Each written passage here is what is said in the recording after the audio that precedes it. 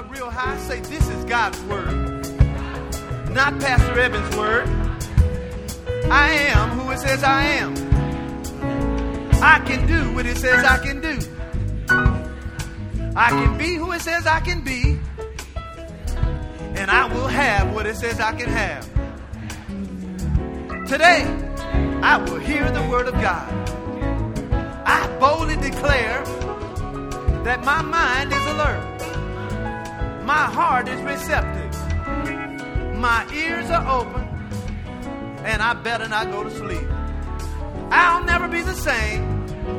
In Jesus' name, amen. Now, Father, we thank you for this time that we have to fellowship around your word. We thank you that your word is life-giving. Your word is a lamp unto our feet. It's a light unto our path. It is our compass in life to find the will of God and our purpose. So as we hear the word this morning, I pray, Father, that the Spirit of God will breathe on this word and change it from Logos word into Rhema word so that we can hear what the Spirit of the Lord is not just saying to us as an individual, but us as a church.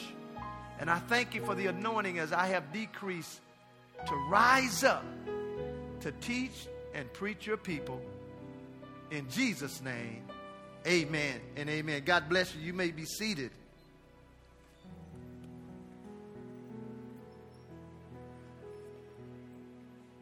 Our current series is called Living in the Overflow. Say that with me. Say, Living in the Overflow.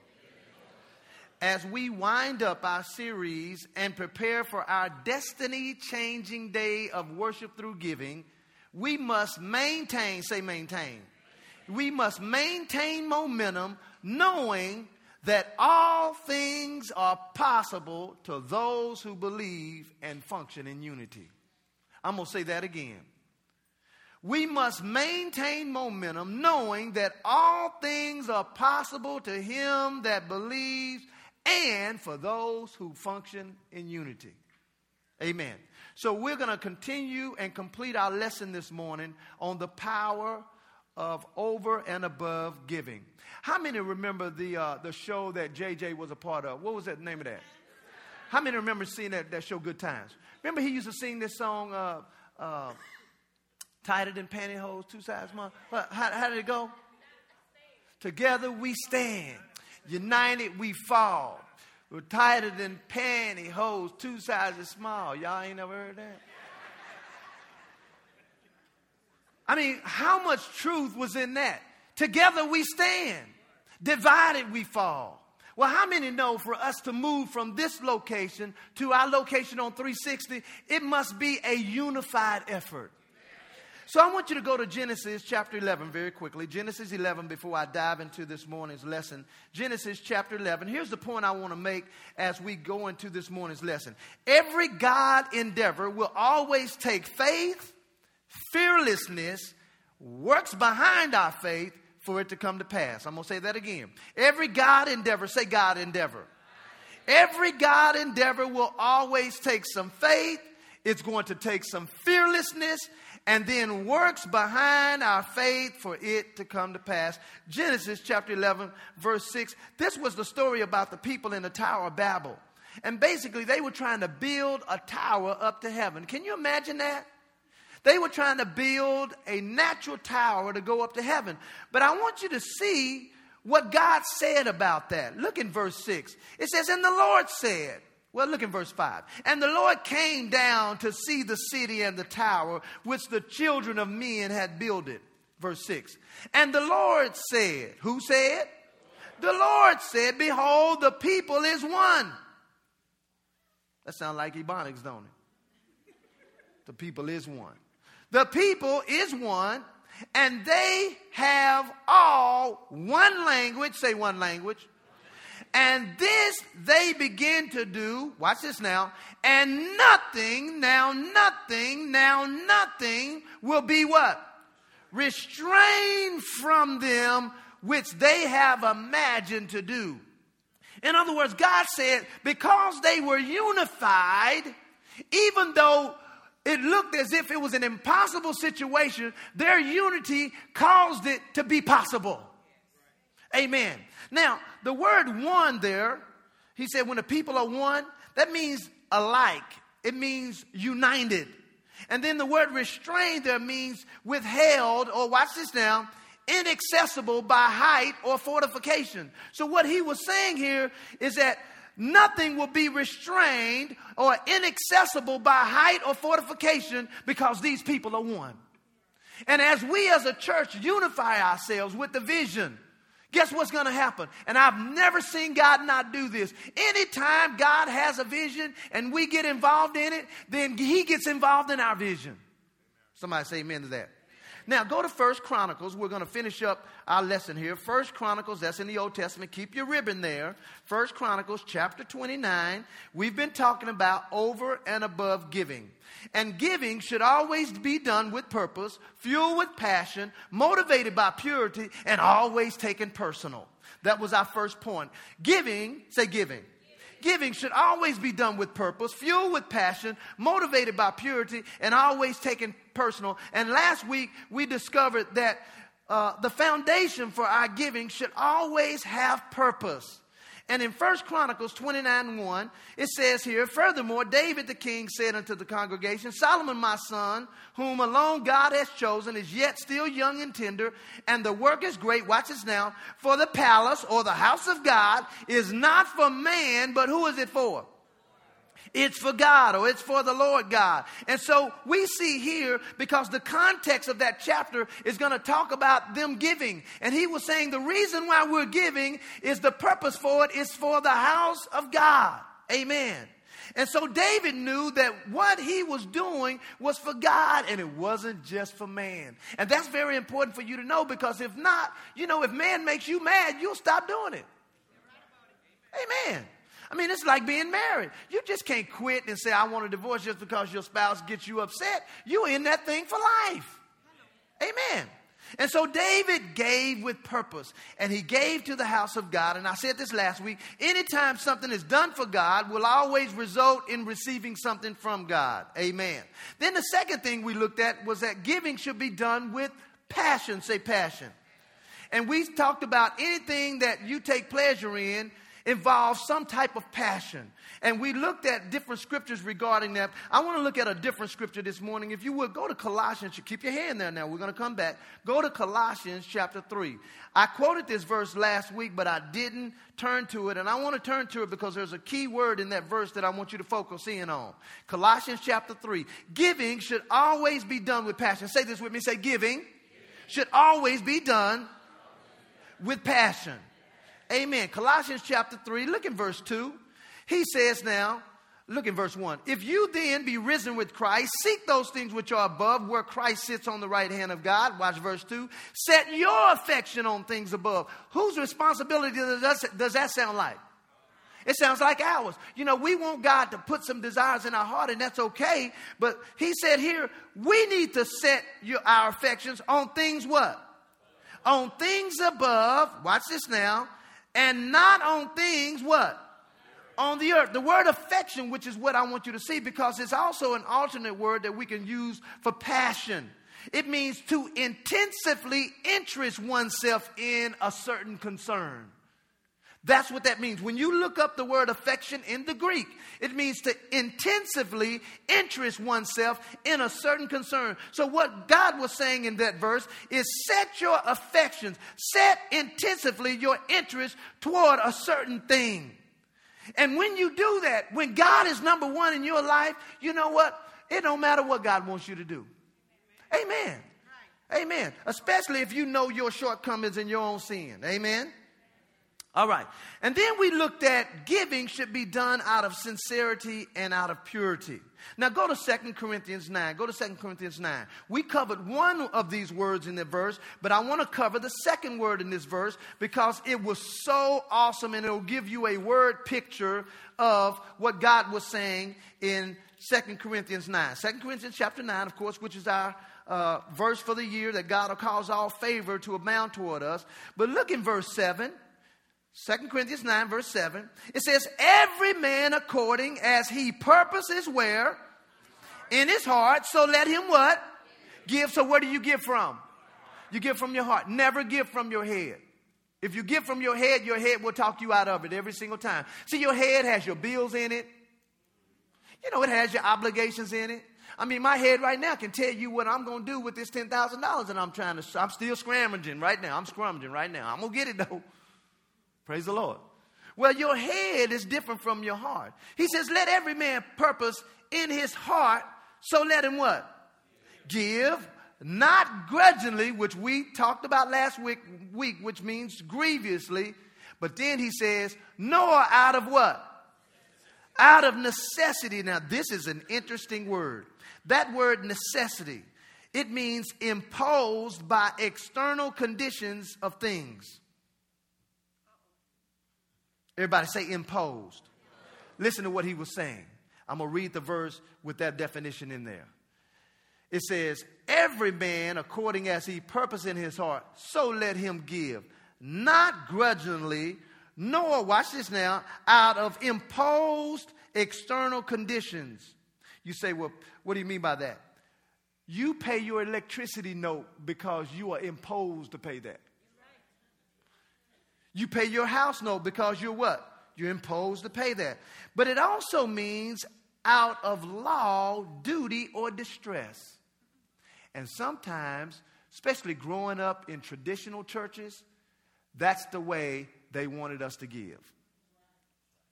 That's why, now part of what they did was biblical. And I'm going to show you that at the latter part of my lesson. Part of them walking around the table, that was actually biblical. But that ain't why everybody walked around the table. How many been in church before and you didn't have nothing to give, so you going to sit in your seat and the usher was like, no, you coming. You are coming. And then those are the people that touch the table, you know, when they walk by. Because they didn't want to walk by anyway. Well, sometimes that was imposed stress. Amen. And that's not the way God wants us to give. He wants us to give willingly. And we saw last week that. But this week now, I want to focus on giving should be personal. Say personal. And I have at least 15 minutes to deal with just that. So let's go back now to 1 Chronicles 29. Go back to 1 Chronicles 29. Finally, we should always take our giving personal. Why? Because giving is a reflection of who we really are and how much we love God. See, people don't understand. The way you give to a person is your reflection of how much you love that person. You say, well, Pastor, I don't know about that. For God so loved the world, what did he do? He gave. And so giving is an external expression of how much we love God and who we really are. Well, in 1 Chronicles 29, look in verse 2, he says, now this is David talking. Now, I thought this was interesting. Now he says, I have prepared, say prepared. He didn't just pull it out of his pocket. He says, I have prepared with how much? All of my might for the house of my God, the gold for things of gold, and the things for silver, and the brass, and iron, and wood, and onyx, and stones. Then verse 3 says, moreover, because I have set my what? Affection to the house of my God, I have of my own proper good. He said, I'm taking this out of my pocket of gold and silver, which I have given to the house of my God. Read it with me. Over and above all that I have prepared for the holy house. Now, the reason I read that, because I'm going to reread it now, and I'm going to show you that David took his giving personal. Do you know that David said the words I, my, and mine 10 times in 2 verses? Now, normally when we're saying I, and that's one of the first words kids learn. Mine. Especially if you have more than one kid. Whenever you hear the words my and I and mine, tend to kind of show it seems personal or selfish. Am I right?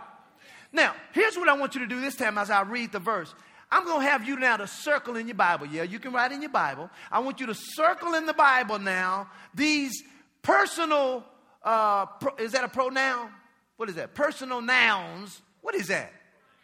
English teacher. What is a pronoun? I want you to circle these pronouns. Verse 2, we're starting. Now I, circle I, have prepared with my, circle my, all of my might for the house of my God, circle my, the gold for things of gold and silver, and keep going. And we're going to jump down now in verse 3. How many we got circled so far? 3. Watch verse 3. Moreover, because I, circle I, have set my, circle my, affection to the house of my God, circle my, I, circle I, have of mine, circle mine, own proper good and silver, which I, circle I, have given to the house of my, circle my, God, over and above all that I have prepared for the holy house. Boy, he took his giving personal, didn't he? I mean, if that's not personal giving, I don't know what is. And that's the way you got to give. It's got to mean something. You know what? If it don't mean something to you, it don't mean nothing to God. Now, let me read this. I thought this was interesting out of the Message translation. Watch this now. Let me give you a side note. How we give to God is a reflection of our relationship with him. See, you don't give to people you don't really love. Amen. And then, have you ever been around people and they say they love you, but every time they give you something, they marking it down on a piece of paper? So by the time you get to them, they got this big old laundry list. Well, I did this and I did this and I did this. Well, I thought you did that because you was just doing it. Amen. So how we give to God is a reflection of our relationship with God. And David's giving was not only personal but sacrificial. Listen to what 1 Chronicles 29 verses 3 through 5 says in the Message translation. I'm not going to read the whole thing, but I just want to point out one particular part. He says, furthermore, because my heart is in this, in addition to and beyond what I have gathered, I'm turning over my personal fortune of gold and silver. I thought that was interesting. And you know, sometimes, write this down, it is not until God asks something from us that is personal or priceless that our love for him can be expressed. I'm going to say that again. It is not until God asks something from us that is personal or priceless that our love for him is expressed. Now go to Genesis chapter 22. Go to Genesis 22. Let me show you this scripture and then I'm going to give you a personal example. Genesis chapter 22. Genesis 22. Let me show you this. See, it's not until you have to give up something that see, if I have some jeans and you needed some and it's a pair that I don't wear, it didn't bother me. I don't wear them, especially if I grew them. You know what I'm saying? You know, my belly didn't stick it out a little bit and then they don't fit no more. I don't mind giving you those jeans because they really didn't cost me nothing. Even if I paid a lot for the jeans, since they don't fit me no more, even though they cost me a lot then, they're not costing me nothing now because I can't wear them. Watch this now. In Genesis chapter 22, what verse did I tell you to go? Okay, look in verse 3. Genesis 22:3. Watch this now. And now, let me just say this. God tested Abraham. Say tested. See, God don't tempt us. The Bible says God don't tempt us, and he don't tempt with evil. So when you see temptations, that's not God testing you. That's just your flesh tempting you. Okay, that's a big difference now. But God will test us because if we didn't have tests, we wouldn't know where we are. Sometimes we can think we love God at this level and we really at this level. But the only way to know is for him to test us. And God tested Abraham. He told Abraham, now you have to understand, Abraham was 90 years old when God promised him Isaac, his son. But he didn't get Isaac until he was 100 years old. So 10 years went by for him to receive the promise of God. But the Bible says Abraham staggered not at the promise of God, but was strong in faith, giving glory to God. He didn't give up on what God had promised. And so what happened is God had asked Abraham, I want you to give me the son that I gave you. The only son of his bosom. Watch this now, verse 2. And he said, Look in verse 1 so I can really interpret this properly. And it came to pass after those things that God did tempt Abraham. When you look that word tempt up, it means to test. He tested Abraham and said, Abraham, he says, behold, I'm here. He says, I want you to take now your son, your only son Isaac, whom you love, and I want you to go into the land of Moriah, and I want you to offer him there for a burnt offering upon one of the mountains which I will tell you. Wow. God is asking Abraham to sacrifice his son. Watch this now, verse 3. And Abraham went home and told his wife and said, I ain't doing that. Is that what it say? Nah. It says, and Abraham rose up early in the morning, saddled his donkey, and took two of his young men with him, and Isaac his son. He clave some wood for the burnt offering. He rose up. He went to the place that God had told him. If you notice what Abraham, I want you to notice what Abraham didn't do. Abraham didn't go and tell his family what God told him to do. Because see, some of those folks, they'd be like, God would not tell you to do that. Well, I don't know what God may not tell you to do it, but God told me to do it. Okay, now watch what happened in verse 4. Then on the third day, Abraham lifted up his eyes. He saw the place thereof afar off. And Abraham said unto his young men, stay here with the donkey, and I and the lad, watch this now, will go yonder and worship. Watch this now. Here's a word of faith. And and come again unto you. He said, you know what? God told me to offer up my son, but God will never ask me to give up something he don't give me more of. He told those people, he said, we're going up to worship, and then we're coming back down again. Watch this now. Abraham took the wood in verse 6. He laid it upon his son Isaac. He took the fire in his hand and the knife, and they both went together. Isaac said unto his son, see, people think Isaac was a little bitty baby. He was not a little bitty baby, because if you notice, he laid the wood upon Isaac. So Isaac was old enough to carry wood and to walk up this mountain. Look, verse 7. Can you imagine what's going on in his mind? So Isaac decides to ask Daddy a question. Daddy, he says, here am I. He says, behold, here's the fire and here's the wood. But where is the lamb for a burnt offering? He's like, wait a minute now, we done this before. but I don't see the animal that we're going to sacrifice. Now, how many know if Abraham had told Isaac, Isaac wouldn't have went with Abraham? He'd have ran away from home. Just like some of y'all. Y'all ran away from home. Watch this now. Verse 9.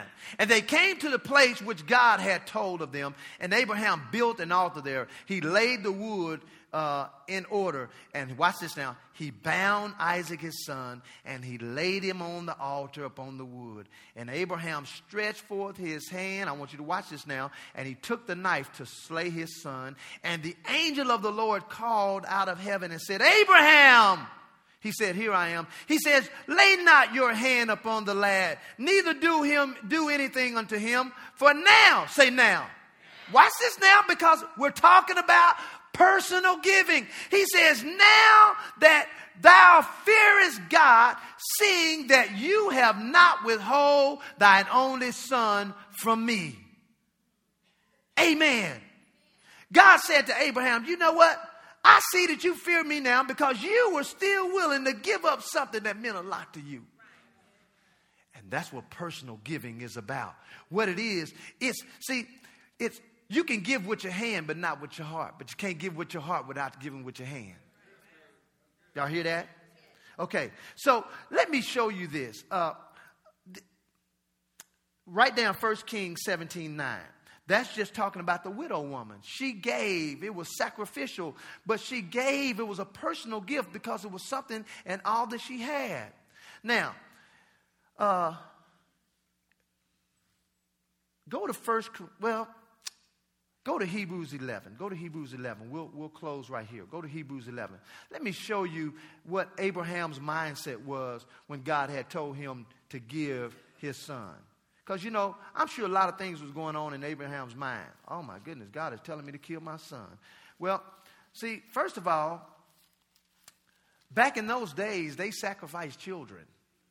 You know, none real God people did. You know, just like these days, there are people that sacrifice animals and all that kind of stuff, and they don't need to do that anymore. Go to Hebrews chapter 11.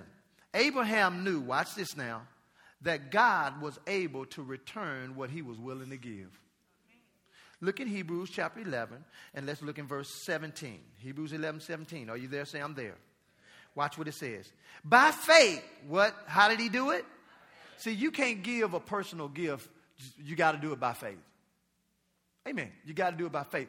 It's just like when I gave my Rolex years ago.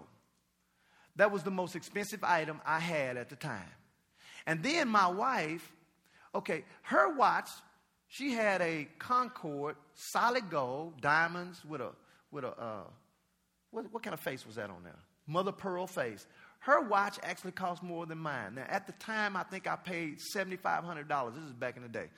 No, not that far back in the day, but I think I paid with tax about $8,000 for my watch. But I paid more for her watch than mine because I bought mine used. I bought hers brand new, right?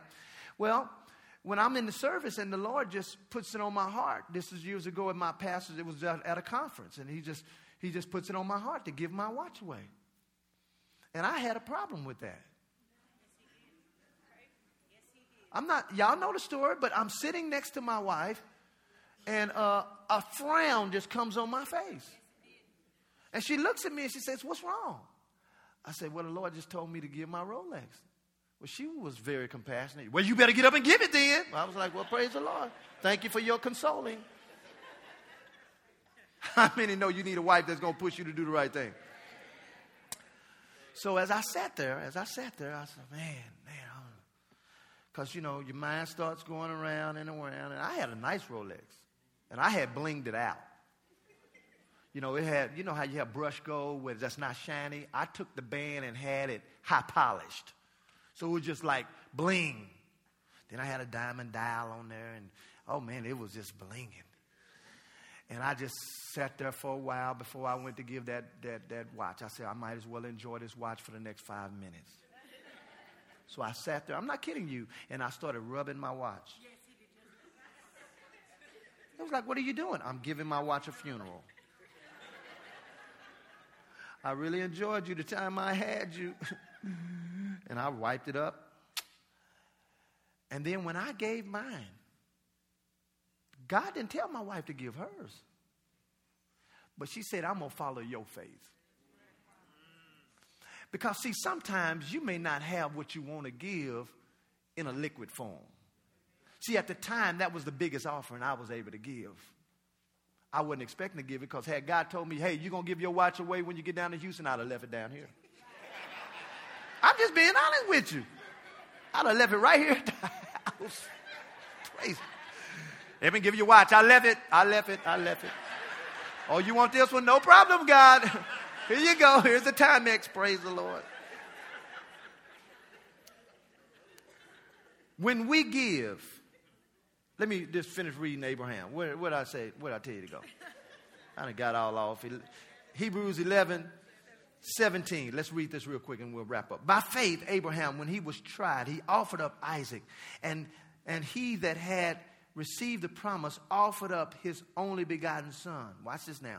Of whom it was said that Isaac shall thy seed be called. But I want you to see Abraham's mentality. He says, accounting that God was able to raise Isaac up even from the dead, from whence he also received him in a figure. Abraham walked up the mountain, seeing him coming down the mountain with Isaac. And when you sow your seed next week, don't see your seed going into the ground only. See your seed coming back in a multiplied state. Amen. Amen. When we give personally, we should always give with love being the influencer. The Bible says in John 3:16, for God so what? Loved the world that he gave. And so 1 Corinthians 13:13, you can write that down. It says, and now abides faith, hope, and charity, or love, these three, but the greatest of these is love. Don't do it because we have a building. Do it because you love God. When you do over and above giving, it's always required 4 things. You can write this down. Discipline, denial of self, or you could say sacrifice, doing what is in the heart, and then number 4, daring to have a dream after you do that. Abraham had a dream that even though God was asking from him something that he prized and he possessed, God said, I got something better for you. And I'm going to say this to you and we'll close right here. God will never ask you to do something that he has not been willing to do himself. You know why Abraham couldn't kill Isaac? Because he would have been the first person to actually offer up his son. And God said, I can't let him do it before I do it. And now because God did it through Jesus, we don't have to do it now. Amen. And so next week, you come bring some folk that ain't never seen nothing, because we're going to do it separately. Bring some folks that ain't never seen nothing. And you know what I believe? Now, you can't tell the second service this. I think we're going to outgive them. I think so. No, I'm serious. Because y'all be outgiving them on Sundays sometimes. And it's double them. So we the steroid service.